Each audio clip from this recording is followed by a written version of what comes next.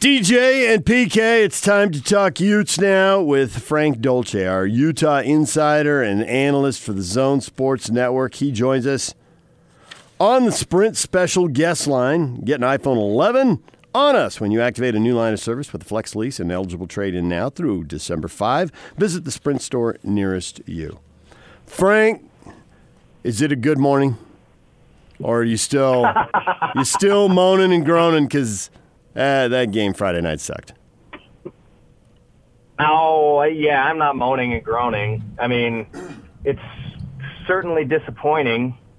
And I think the worst thing about it is how far you drop. I mean, you go from this college football playoff / Rose Bowl scenario to the Alamo Bowl, which doesn't seem like, I mean, it's a great bowl game and everything, and I like the opponent, but it just doesn't seem to fit in the same atmosphere as everything else that was possible. So, yeah, super disappointing, but it's still a good morning. Utah just picked a really bad time to play, maybe their worst game of the year.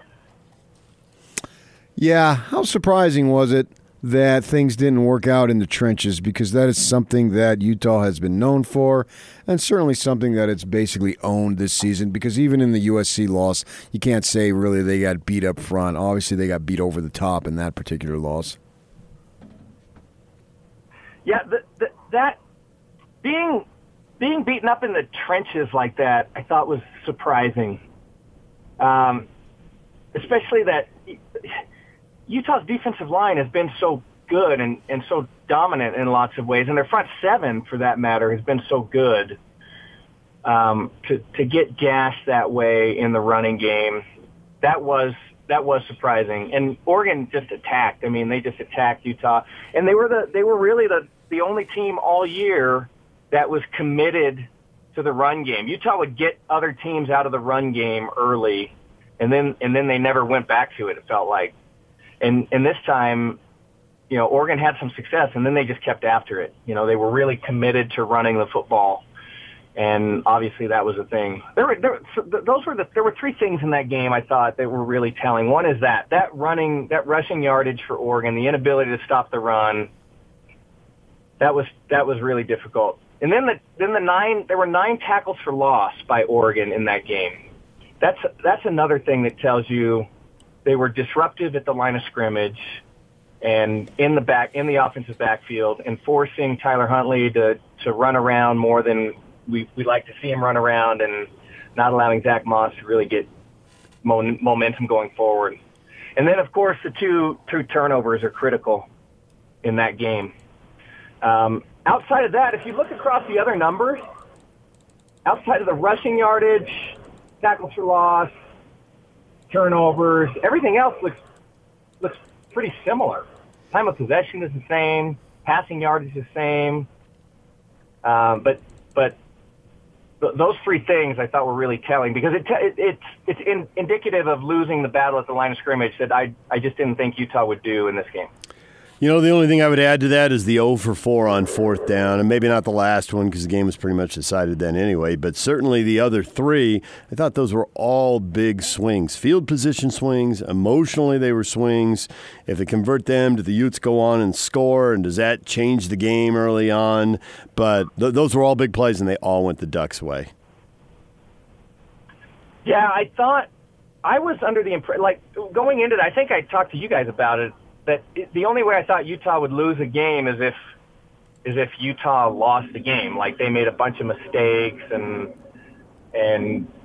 penalties and turnovers, but surprisingly, I don't think that was necessarily the case. I mean, Utah didn't give themselves a great chance, but I also think that saying that Utah lost the game doesn't give enough credit to the way Oregon played the game, because they played really well and they attacked. It was a great game plan, and their execution was really good. And it just, like I keep saying, it just didn't feel like it was Utah's day. So it's disappointing. Made some critical mistakes in the game, but at the end of the day, I think you could probably look at that and say, well, we got outplayed, and sometimes that happens. Was it a situation of this was a one-game deal, or did you see some maybe that the Utes got exposed? I think Utah would be more competitive in a series of games against Oregon.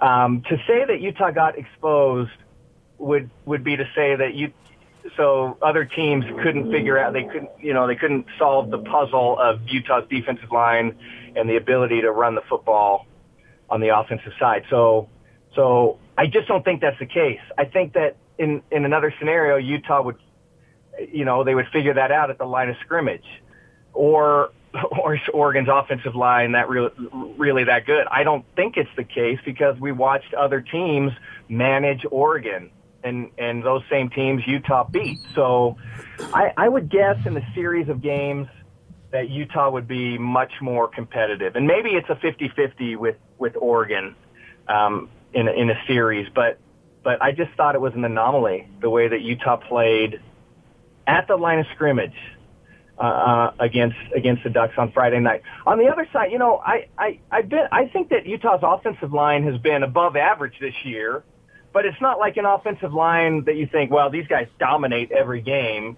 And so, kind of be more of a stalemate, Utah's offensive line against Oregon's defensive line. I think that's reasonable for the way they've performed throughout the year.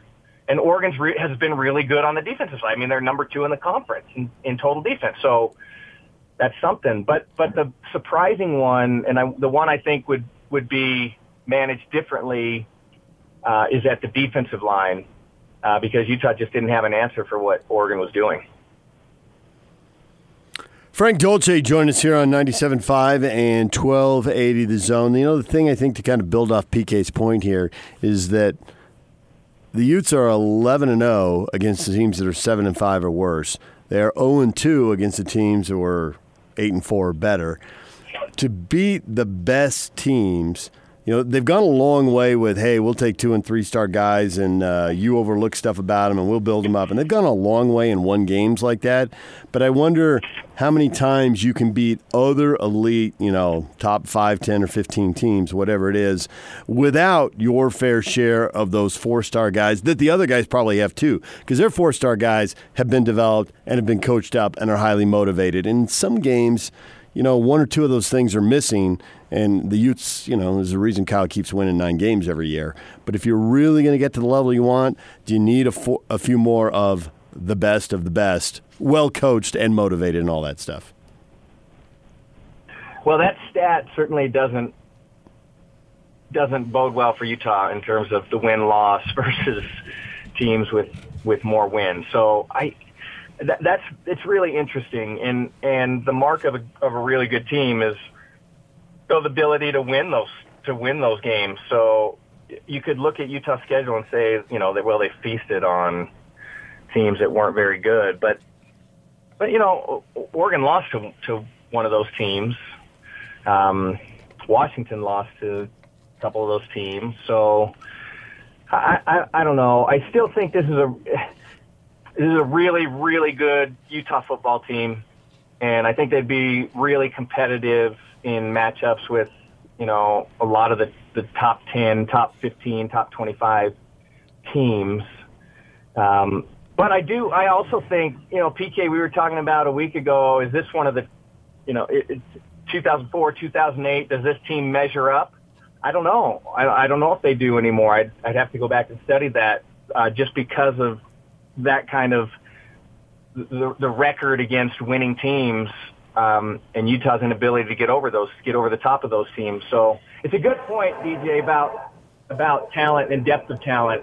And I think Utah's depth of talent is really good, but maybe there's a point to be made. I mean, the USCs and the Oregons of the world still get the best talent in the Pac-12, and maybe that depth of talent in a game like that is the thing that makes a difference. Well, the good news, Frank, is that Texas is 7-5, and if there's one thing Utah has shown this season, if you're 7-5, they can beat you. Absolutely. By the way, I'm happy about that matchup. I don't know if it's just the name or what, but Texas feels like a pretty good bowl game. And by the way, I kind of disparaged the Alamo Bowl earlier. I don't mean to do that. It was just the Alamo Bowl is a great bowl game, but relative to where Utah thought they were headed and where we thought Utah was headed, it feels like an enormous step.